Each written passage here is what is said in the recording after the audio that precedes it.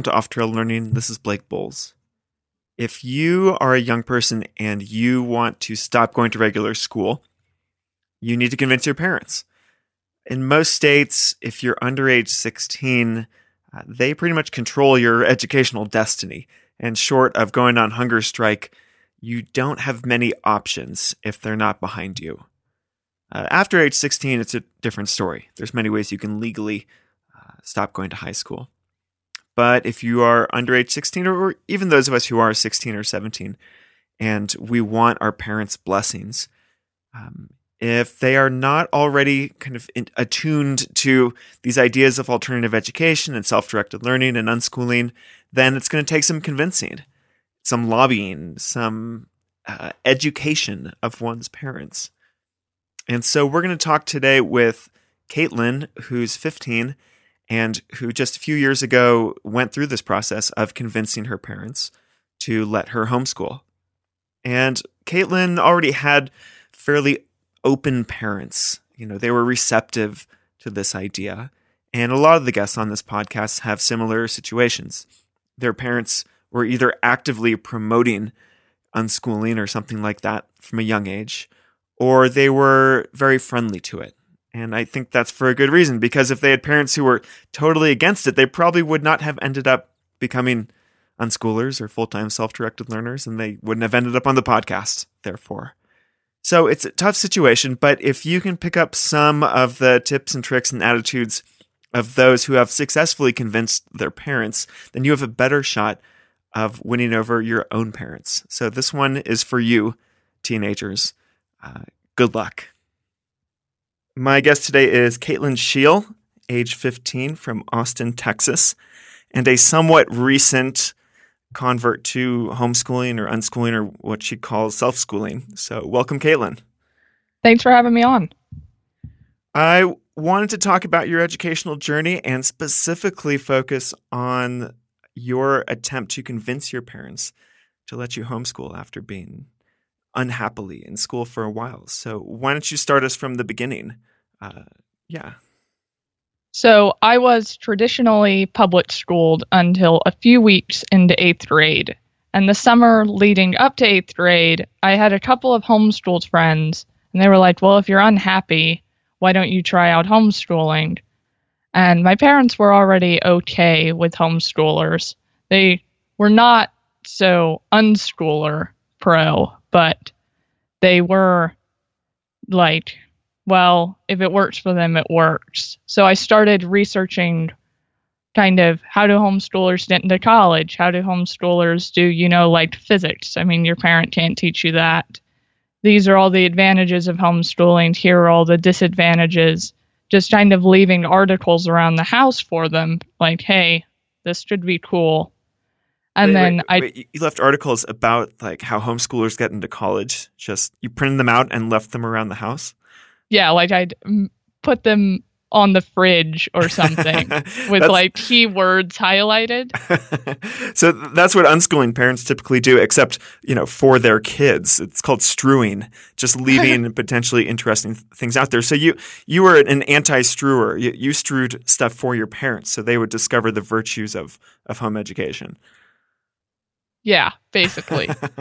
I love it. Okay, thanks. Continue. So then I got really intense about it leading up to school, because I was like, I really, really don't want to go back. I don't like any of the extracurriculars, because I went to a very small school. So I had you could play an instrument or do paper mache, and those were basically your options. And this was a small public school. Mm-hmm. Yeah. And can you tell me a little bit more about, before we jump into the phase of this summer, really wanting to get out of it, like what kind of a school was it? What kind of a student were you in school? What was your relationship to school? I was a straight A student from kindergarten till I left. So I made all A's, very overachiever, AP classes, score hundreds on placement tests. AP classes, and this was before 8th grade? Yes. Wow. So okay. Yeah. So that was 6th and 7th grade. I was in advanced placement classes. So straight A student, you got all the gold stars, you got all the rewards, all the praise that comes with school. What was the problem? I was very, very bored because it was just easy.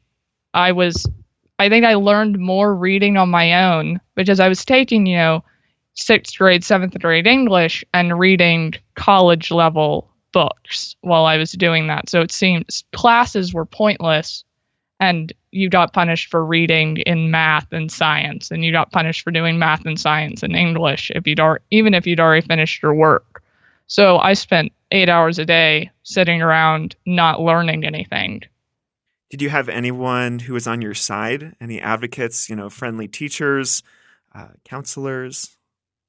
The vice principal of the school had always liked me, but she couldn't really do anything except say, you could try for this club or start this or do this, summer program. I didn't have anyone that could actually help me within the system. A lot of Band-Aid fixes instead of dealing with the core issue of like you being bored and unengaged for most of your day. Yeah. Okay, so were you not considering any alternatives until you met these homeschooled friends in seventh grade? Well, I had actually had multiple homeschooled friends when I was like 8. So I'd already knew what homeschooling was and how their day kind of played out. But I was still they were like the classic homeschoolers. You're doing worksheets 6 hours a day. Your mom has a chalkboard hung up in the kitchen. So that didn't really appeal to me to do the same things just at home. Does that seem like the worst of both worlds? No friends and you're still doing really boring? Yes, I agree. But I met a couple more when I met the homeschoolers in seventh grade. They were older, and so they had much more control over what they were doing, even if they were having to do it at their parents', like they could choose Western civilization over U.S. history. Like they at least had some minor control over what they were learning. I imagine that appealed to you, but it sounds like you were really concerned with having control over your time. And so is that an appealing part of homeschooling also, just being able to like do the work as fast as you want and then be done and do something else? Yes, I'm actually graduating 2 years early, doing all of so I'll be done with high school in 2 years. And so I knew I could do that going in. I knew, hey, I could do this in literally half the time if I really wanted to. And this is just going to be an awful waste of time, and I'm not going to learn anything. So yes, time-wise, that was definitely one of the biggest motivators for me getting out before I started high school. And just to clarify, you're 15 now, and so you're saying that you're 2 years ahead at this point. So it's kind of like you're in your senior year of high school, and you're going to be done within a number of months. Yes, I'm in my senior year of high school, basically. Yeah. Got it. Great. Let's get back to the story about the summer before 8th grade when you are desperately trying to get your parents to let you homeschool. So I did the articles and I was kind of throwing it around, hanging out with my homeschooled friends more, trying to see what they were doing, trying to get our parents to, interact, just kind of easing them into this idea. And then as August kind of came to a close and school was starting up, I made a file of everything I had gathered over the summer that I hadn't already given them. And I had like a flow chart and kind of a comparison. These are the pros, these are the cons. Look how long the pros list is. The cons list is small. And I've come up with solutions to solve all of these problems.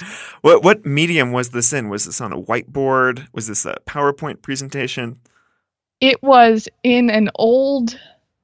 It was printed out, and my dad had these clear page protectors. So I put them all in these clear protectors and put them in a binder. So it was a binder with, color-coded tabs. Like first tab is pros, second tab is cons. Here are my solutions. Here's what I've already wanted to do. Here's what, first month's plan. daily schedule that I would want to follow. Wow, kind of a breakdown. It's like you're writing a business proposal. Well, to me, it was a business proposal. I was proposing that my mom give up all of her free time. I was proposing, hey, you don't get the house to yourself anymore, so I really need to make this worth your while. What were on the pros and cons list? The pros were, save time. I can learn at my own pace. I can learn more efficiently. I can sleep at a normal schedule because we rode the bus. So we were always getting up ridiculously early and coming home ridiculously late. And then I think I had other things like I'll be happier because I'm not in such an unnatural environment. And I think I put a bunch of buzzwords in there that I just kind of Googled. So, and then my cons list was, it was like stereotypical cons. Homeschoolers don't have any socialization. Homeschoolers are, they get cut off from the pop culture. And then I proposed solutions like I would go to clubs or I would form my own club and stuff like that. And then I think one of them was that it was actually harder to get into college. I was under the impression that I'd have to do more to make up for being homeschooled, and then it turns out that was totally false. But at the time, that was on the cons list, and I proposed, getting my GED, doing community college for 2 years before going to university. How do you imagine your parents would have reacted to your proposition if you had not put together these materials and not done all this research? Well, I'd already done it the year before. I had kind of said, hey, can I be homeschooled? And they were like, no. And I'm like, okay, all right then. Did they give you a reason with the no or just a flat no? It was just kind of a, why in the world? What are you even talking about? Of That's course ridiculous. Not. Yeah. You can't just drop out. I mean, you're in 7th grade. So you came back for round 2 and you brought reinforcements. Yeah. What do you think was most effective in this proposal that you put together for your parents? Maybe something that they commented on as being like, wow, you really changed our minds with this, Caitlin.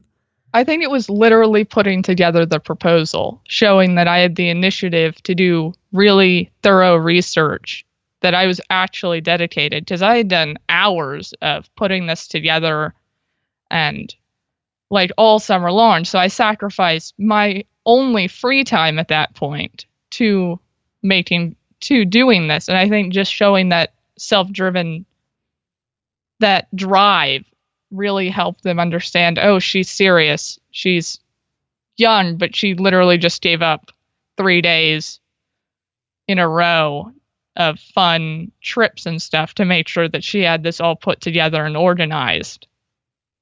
Did you do all this work in secret, or did they know that you were putting this together? I don't know how much they knew, to be honest. I mean, I was on their computers, so they knew I was doing something.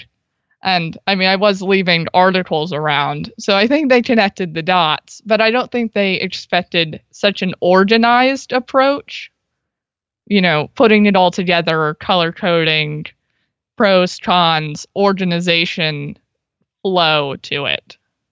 And just for the record, you didn't use any more seedy tactics like locking all the doors and throwing away the keys or threats or bribes or anything like that. I may have made cookies with the proposal. Ooh. There may have been some baking involved in convincing them. And were these chocolate chip cookies? Yes, of course. Okay, great. That's an important detail for our listeners, I think. And what was the discussion like when you gave them the proposal and you sat down and had the heart-to-heart? It was just a straight up, I literally kind of ran down a mental list. I'm unhappy in school. I have maybe one good friend that I would actually want to be with outside of the school environment. I hate my teachers. I hate all of this. And they already kind of knew this. I was an unhappy 7th grader. And so they were like, well, let us think it over. It's kind of up in the air right now. But So it took them a while to come around to it. I think a few weeks, maybe 3 weeks. Yeah, because I kind of pitched it right before school was starting, and then 3 weeks into 8th grade, it was I got the all clear. You got the parental rubber stamp. And did you not go back to school the following day? No. It took a while. They were like, okay, we're letting you out. We need to get kind of paperwork sorted. I need to what do we need to do for this school in particular to get this to happen? Okay, so there's a little transition period. Yeah, there's about 3 days, I think. Yeah, because they said yes. They said yes on Wednesday, and then that Friday was my last day. Hey, that's a pretty good turnaround time right there. Yeah. Yeah. And what was in your proposal as to your first month? You said that you kind of outlined your activities that you'd be doing for the first month. I'm just curious how much structure you were proposing to give yourself. Well, at that time, I was trying to shoot high and ease them into unschooling. So we had an old kind of college English textbook, and so I was proposing that I do that for English. And then there was a few online courses that I said, hey, we can try these out. And I think I had a couple of I had like a vocabulary book from school that I proposed to just keep doing. I ended up not doing any. I did the English. I did do the English textbook, but because it turns out that was actually kind of interesting to me. But I shot high, and I didn't end up actually following most of it, just because we started doing this, and my mom's like, "This is worse than school," and I'm like, "Yeah, it really is." And she's like, "Okay, revamp." And was your mom playing facilitator or teacher in this process? Is that why she said this is worse than school? Because she had to be the teacher? That was part of it. It turns out that when you have a textbook, the textbook doesn't grade itself or check to see if you're learning anything at all. She had no way of knowing without actually manually checking in on me if I was doing anything at all. And so she was like, this is why, no, we're not doing this. And so we went to bookstores and stuff, and she was like, so get whatever you want. And by that point, I was like, well, why don't I just do most of this online and just kind of keep online records? Hey, I read this today or whatnot. And so we ended up now I have no paper coursework. All of it's online. So I'm so glad to hear that. You've gone paperless. It was a struggle to go paperless because I was still I call it the schooled. Okay, I don't call it. Other people call it the schooled mindset, where I'm like, well, they do it like this in school, so obviously that's how it should be done. And so it took a few months and me this is stupid to figure out, oh, there's this whole online world that makes it 30 times easier. So what do you use to track your work online? I'm curious. I use the task manager Asana, and so I have all of the courses I'm working on kind of set to repeat every day. So when I wake up, I have kind of a to-do list of goals I want to do, and that helps me. And if I don't do it for 3 days in a row, it doesn't pop up every day. It says this was due 3 days ago. And so it helps me make sure that I'm not overdoing English, because that was one of the early problems I had. Was I did history in 3 months instead of, I did it in half the time. And then I was behind in math and science for the rest of the year. Well, it doesn't sound like a problem to me, but maybe for the Asana program, it is a problem. So what do you consider yourself now? It sounds like you're using lots of different curriculums and doing stuff that would be considered still fairly formal coursework or academics. Do you use the word homeschooler? Do you use the word unschooler?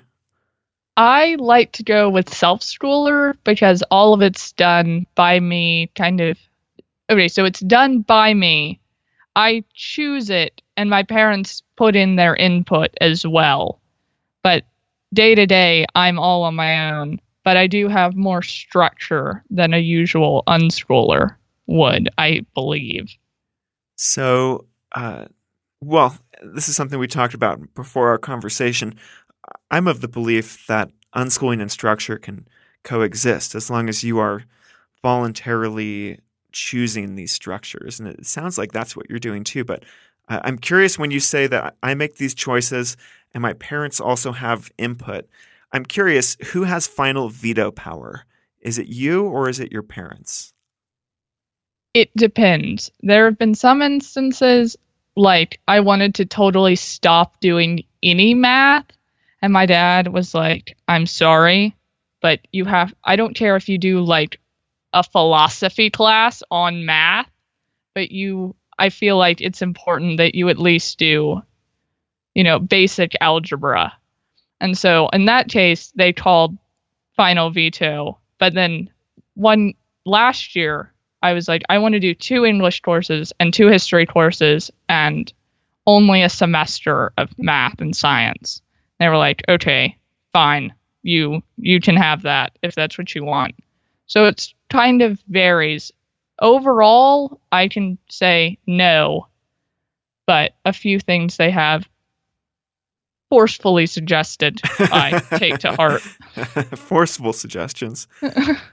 Yeah, I think based on the people who I know and who I work with, you would fall under the realm of unschooling or relaxed homeschooling, kind of like mixed or eclectic homeschooling. It's not completely parent-directed, but parents do have a little bit of forceful suggestion power, and they use the occasional veto power. Cool. So self-schooling. How do you feel about using the word school in general? Does that kind of get under your skin at all? I feel like I don't personally conflate schooling with education, but if you say I'm self-educated, everyone assumes you've dropped out and you don't do anything. So I don't like that people conflate the word, like the physical place known as school, with actually being educated. Amen, sister. But I like to keep it, I call it public approved. So if I say homeschooling, self-schooling, they're like, oh, so you do this, but at home. And I'm like, yeah, sure. Sure. That will end this conversation, which benefits nobody except you more quickly. So what are you working on right now? Give me a sense of your self-schooled curriculum. So I was recently accepted into Praxis. So I've started more business marketing courses online. And those are just... For those who don't know about Praxis, can you give us the quick intro? Oh, it's a 9-month business apprenticeship program. You do a 3-month education boot camp, 6 months in a startup. Most people are in a sales or development role. And then at the end of it, you get offered a full-time job with the startup. And that one of the co-founders of that is Isaac Morehouse, who was previously on the podcast talking about Praxis. Okay, so you got Praxis. What else do we have? I do math, and I do chemistry and algebra 2 and physics on Khan Academy. I really like that because it gives me a way to... There's online tests and tutorials and help if I need it. So, and my parents don't have to even ask if I'm doing it. It all tracks itself. I'm doing Western Civilization 2 on the Ron Paul homeschool curriculum that's taught by Tom Woods. And then I'm taking Intro to Austrian Economics on Liberty Classroom. Cool. Lots of different venues for your online learning. How much of your learning, Caitlin, is informal, not through a class, not associated with a traditional academic subject? The majority, I would say. I mean, I read a few books I read a lot. So I follow a bunch of blogs, so I read all of that. So that's where I get most of my economics kind of real world learning from. I read biographies, autobiographies, treatises. Looking at my shelf, I'm reading Atlas Shrugged. I'm reading Ender's Game. So I read fiction, nonfiction, anything I can get my hands on, really. And you say that's the majority of your learning. Mm-hmm. Is just straight up reading. Classic self-education. Yeah.